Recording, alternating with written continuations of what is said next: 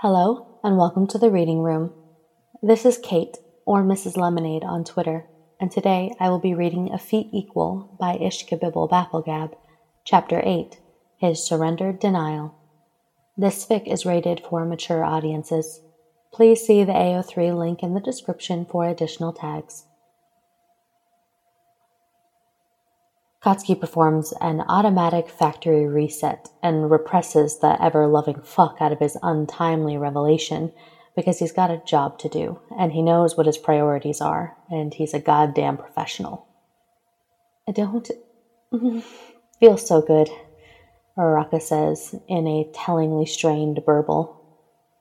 Katsuki braces himself for the epic sick he's sure she's about to serve up, only to have his stomach bottom out instead when she leans in, or, more sort of falls forward, drops her chin onto his neck guard, and proceeds to, there's really no other word for it, nuzzle at his cheek.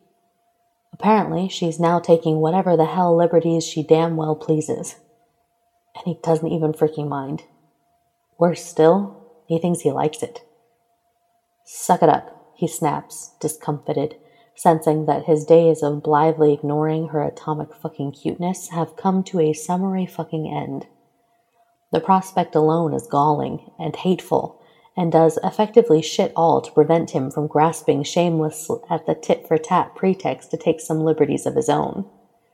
I mean that literally, Katsuki clarifies, curling his fingers into the fabric of her jumpsuit where his left hand is pressed over her ribs and turning his face just so to nudge her hair out of the way and gain access to the smooth slope of her jaw, the shapely tapered arc of her nape. Puke on me and die, he warns, gruff, only dimly concerned that the seriousness of his threat might be undercut somewhat by his retaliatory participation in all the damn snuggling that's happening. And what in fuck is the world coming to that that's a thought he has actual case to be thinking? Dismissively, Uraraka snorts out a weak, "Try me, sweetness. I'll drop your ass like a sack of fucking bricks," he insists, subtly breathing her in as he walks them right up to the edge of the hole he's blown into the wall. Her woozy giggle lets on that she knows he's full of shit. "Okay," she murmurs, lazily patronizing. "Whatever you say, boss." Mochi-brained frickin' smartass, he mentally bites back, not fighting his amusement. In truth, it's no skin off his ass if she needs to hurl. It isn't an eventuality he would welcome, necessarily, since if she does start geysering barf, he's the one who'll be wearing it. But for fuck's sake, Uraraka's the sole reason the city isn't currently a ruined, smoking hellscape. As far as he's concerned, she's more than earned herself a one-time, judgment-free pass to Spew-a-Palooza. Still, judgment-free isn't the same as hassle-free, and Katsuki is fucking contractually obligated to give her shit, just like anyone the hell else. She isn't magically exempt just because she's not so inexplicably irresistible all of a fucking sudden. And so much for repressing his surrendered denial. "Uraraka," he grates, grudgingly tearing himself free of the inviting fragrance of her skin as he prepares to take a flying leap out of the registry. "Ready?" The way she hunkers down and burrows against him in earnest suggests she's not. Typically, if he's bothering to ask and she answers in the negative, he'll stand by for the go-ahead. But at this particular moment, Katsuki is beyond anxious to get as far the hell away as he can from this grisly, floor-wide testament to the 3 lives they've failed to save, whether or not that means risking the revival of Uraraka's long-dormant vomit comet drawback. So, tough shit, he snipes, in an undertone of unshamed impatience. Then, delaying again only long enough to secure his MVP cargo, he jumps. On the way up, Katsuki gets a first-hand glimpse at the devastating extent of the damage Fissure visited on the registry. Within, he sees collapsed or gutted internal structures and burst water pipes and the odd electrical hazard ominously flickering. Externally, riven and craggy hunks of the building sway like reeling giants, tethered in place like enormous misshapen balloons on invisible strings. The registry is fucked. He also gains some important perspective on the historic, major league fucking insanity that is Uraraka, keeping this monolithic shitting colossus of a structure afloat all by herself. Seriously, fucking how? What the shit even is she? No sooner do they touch down on the roof, miraculously sans vomit, than Katsuki tunes his earpiece to nerd frequency, cuts across any forthcoming pleasantries, and starts summarizing the high points of their, or more specifically Uraraka's, predicament. When he finishes, there's a moment of silence before, "How many floors?" Deku asks, and Katsuki rankles, because what he hears in the nerd's voice is fascination and excitement, not stunned incredulity, the state in which Katsuki now fucking lives. Of course Deku isn't surprised Uraraka's suddenly lugging around a few extra 1,000 goddamn tons. He's fucking never surprised when his friends and allies pull impossible shit out of their asses, only earnestly thrilled and brimming with vicarious pride. Focus up, fuckwit. You got a way to get a hold of that Shiketsu brat Small Eyes was up his own ass about last week? Kukan or some shit? That puffed-up meatball bastard had stopped by the main office several days ago, specifically to preen about Shiketsu's newest rising star, some second-year kid with a spatial manipulation quirk, who can carve interdimensional portals out of thin fucking air and travel at whim anywhere she goddamn wants. Although Katsuki's since learned the kid's quirk comes with a potentially fatal drawback. Long trips or rapid, repeated use of her power induces a kind of short-term narcolepsy, and diminishes the amount of control she has over where she pops out. Kami, who broke this news to Katsuki over tea and daifuku, which she ordered and let him pay for, took shameless shitting dozens of selfies with, and then pushed aside and never fucking touched.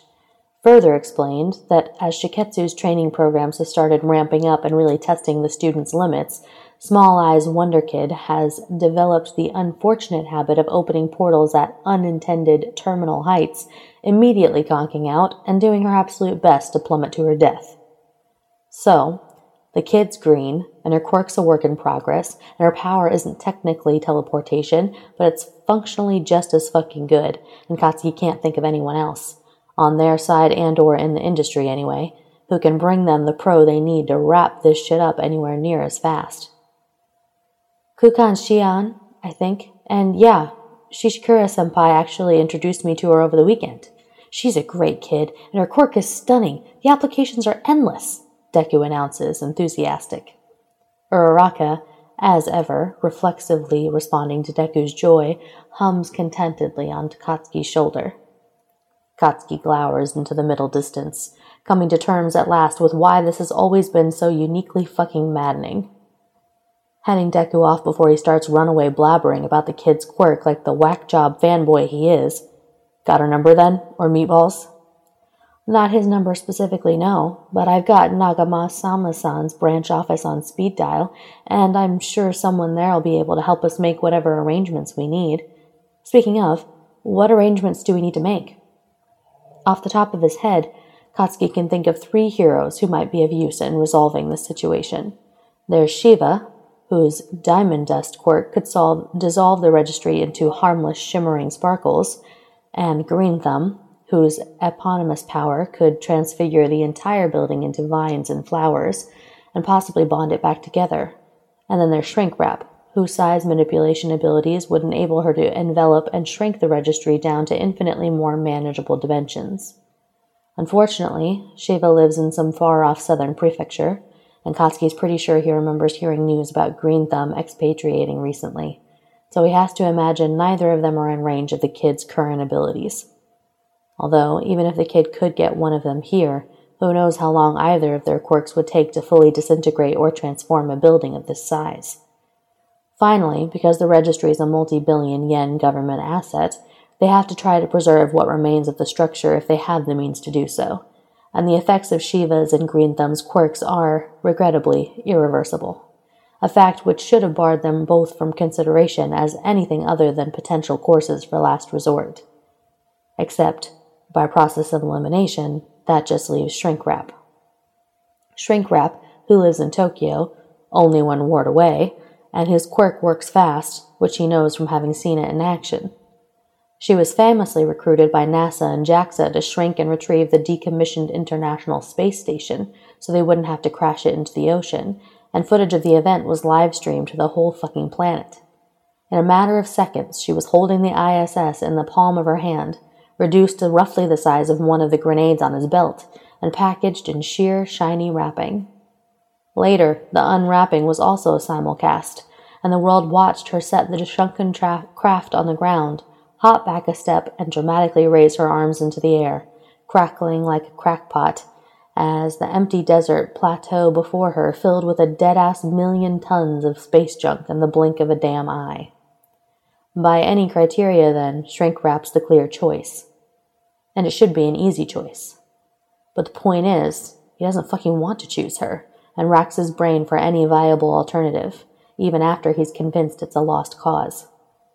Generally, Katsuki doesn't like hiring freelancers, since they tend to be high-demand specialists whose services are often only available at extortionate, bank-breaking rates, but he'll hire one if the situation calls for it, including shrink wrap, who's bound to be charging a generous fucking premium after that stunt with the ISS.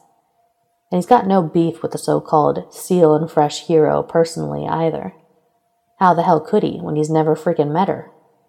The actual source of his aversion to her, pathetically, is the nature of her quirk, which reminds him unavoidably of the time he was motherfucking atomized in the woods, squeezed into a claustrophobic fucking marble, and dragged against his will into the inciting incident that ended All Might's career.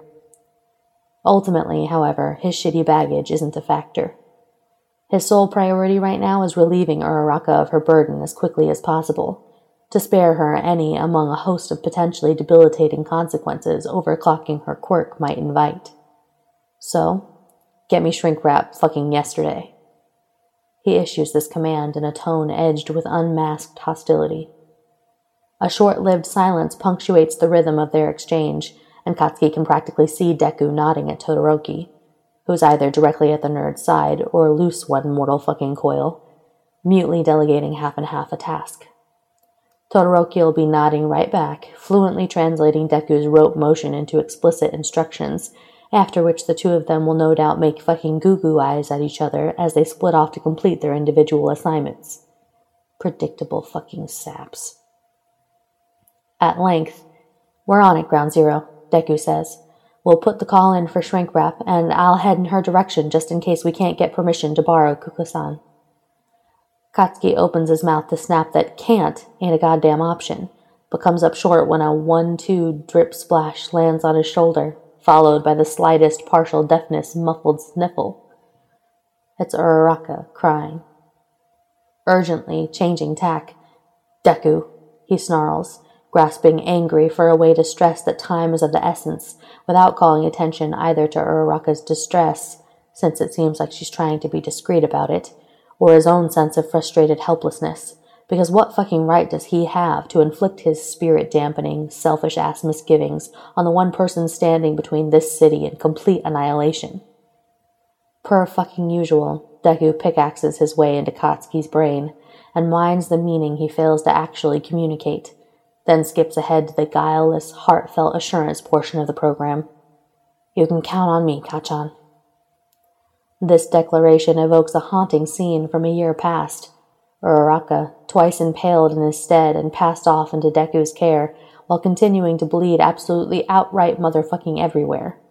And Deku, making exactly the same vague, uncompromising pledge to do whatever it might take to save her. Following the script like Deku hasn't just deliberately kicked his heart in the dick. Fuck off already, damn nerd. Deku's answering smile is fucking audible. Kacchako-san, Deku says, with an easy, honest affection Katsuki hates. "If you need anything, really anything at all, even if it seems trivial, don't hesitate to ask. I'm here if you need me, just a tap away. You know that, right?" Uraraka, evidently trying to pretend she's fine, quietly struggles to compose herself enough to respond. After a moment, in a tightly controlled yet candidly sweet voice, "I know. Thank you, Deku-kun." "Always," Deku promises. "Although," he laughs, "since Kachan's there, you'll probably have all the support you can handle, and then some. Still, the offer stands. shrewdly forging ahead before Katsuki can demand what in fuck that's supposed to mean. In the meantime, hang tight. We'll be there before you know it. You've got this. Katsuki, outraged at Deku's drive-by insolence. Fucking of course she's got this. What part of fuck off already don't you understand? Stop mother henning and dicking around and go get me my goddamn freelancer. Then, before the nerd can get another word in edgewise, Katsuki smacks off his comm and plunges the rooftop into abrupt, spiteful silence. The distant dirge of the evacuation sirens and untold scores of cars honking down below do constitute a kind of unpleasant ambient noise, but for the most part, it's all too faint and far away to fully hear, and keeps getting filtered out by the wind, which, at this altitude, howls loud and endless. Strangely, though, the raging bursts of wind lend the quiet an eerie definition and seem to enhance it. That is, until Uraraka finds her voice again, and punctuates the tentative piece with a petulant, if strained, rebuke. Would it kill you to be nice just once? Are you fucking new? Katsuki sneers, his much-aligned rage aura flaring up and instantly incinerating any goodwill she might have accrued. Enfeebled to an almost comical degree, Uraraka squirms against him briefly, indignant and determined, managing to push herself back to confront him face to face only after a tremendous effort. She wobbles drunkenly, and he shoots a hand out, gently catching her at the nape to brace her. The assist does nothing to mitigate her scrunch-browed disapproval. Dekugan was cheering me up and being a good friend. You had no right to hang up on him like that. There are fresh tears rolling down her cheeks, but most are adhered in an uncomfortable-looking, gel-like film to her eyes, because she herself is currently a microgravity environment, meaning any liquid in her intrinsic field will ball up and fail to fall. As soon as he notices, he frowns and reaches up with the heel of his other hand to smear away the accumulated moisture so she doesn't blind herself with her own damn tears. This explains why she's been trying to hold it in, at least. She and the nerd both are unrepentant, dyed-in-the-wool crybabies, so he had wondered. No reason. Every second that shithead spent shooting off his idiot mouth was time fucking wasted. So what? It's my time to waste. Which, though technically true, is also childish and fucking asinine. In general, this entire line of reprimand feels somehow gratuitous. She's constantly pointing out, with odd self-satisfaction, examples of how far he and Deku have come since high school, and she might not always condone the way he interacts with the nerd, but she very rarely cries foul, unless, by her reckoning, he really crosses a line. And he objectively fucking hasn't. So the question is, what is this defending Deku's shitty honor shtick actually about?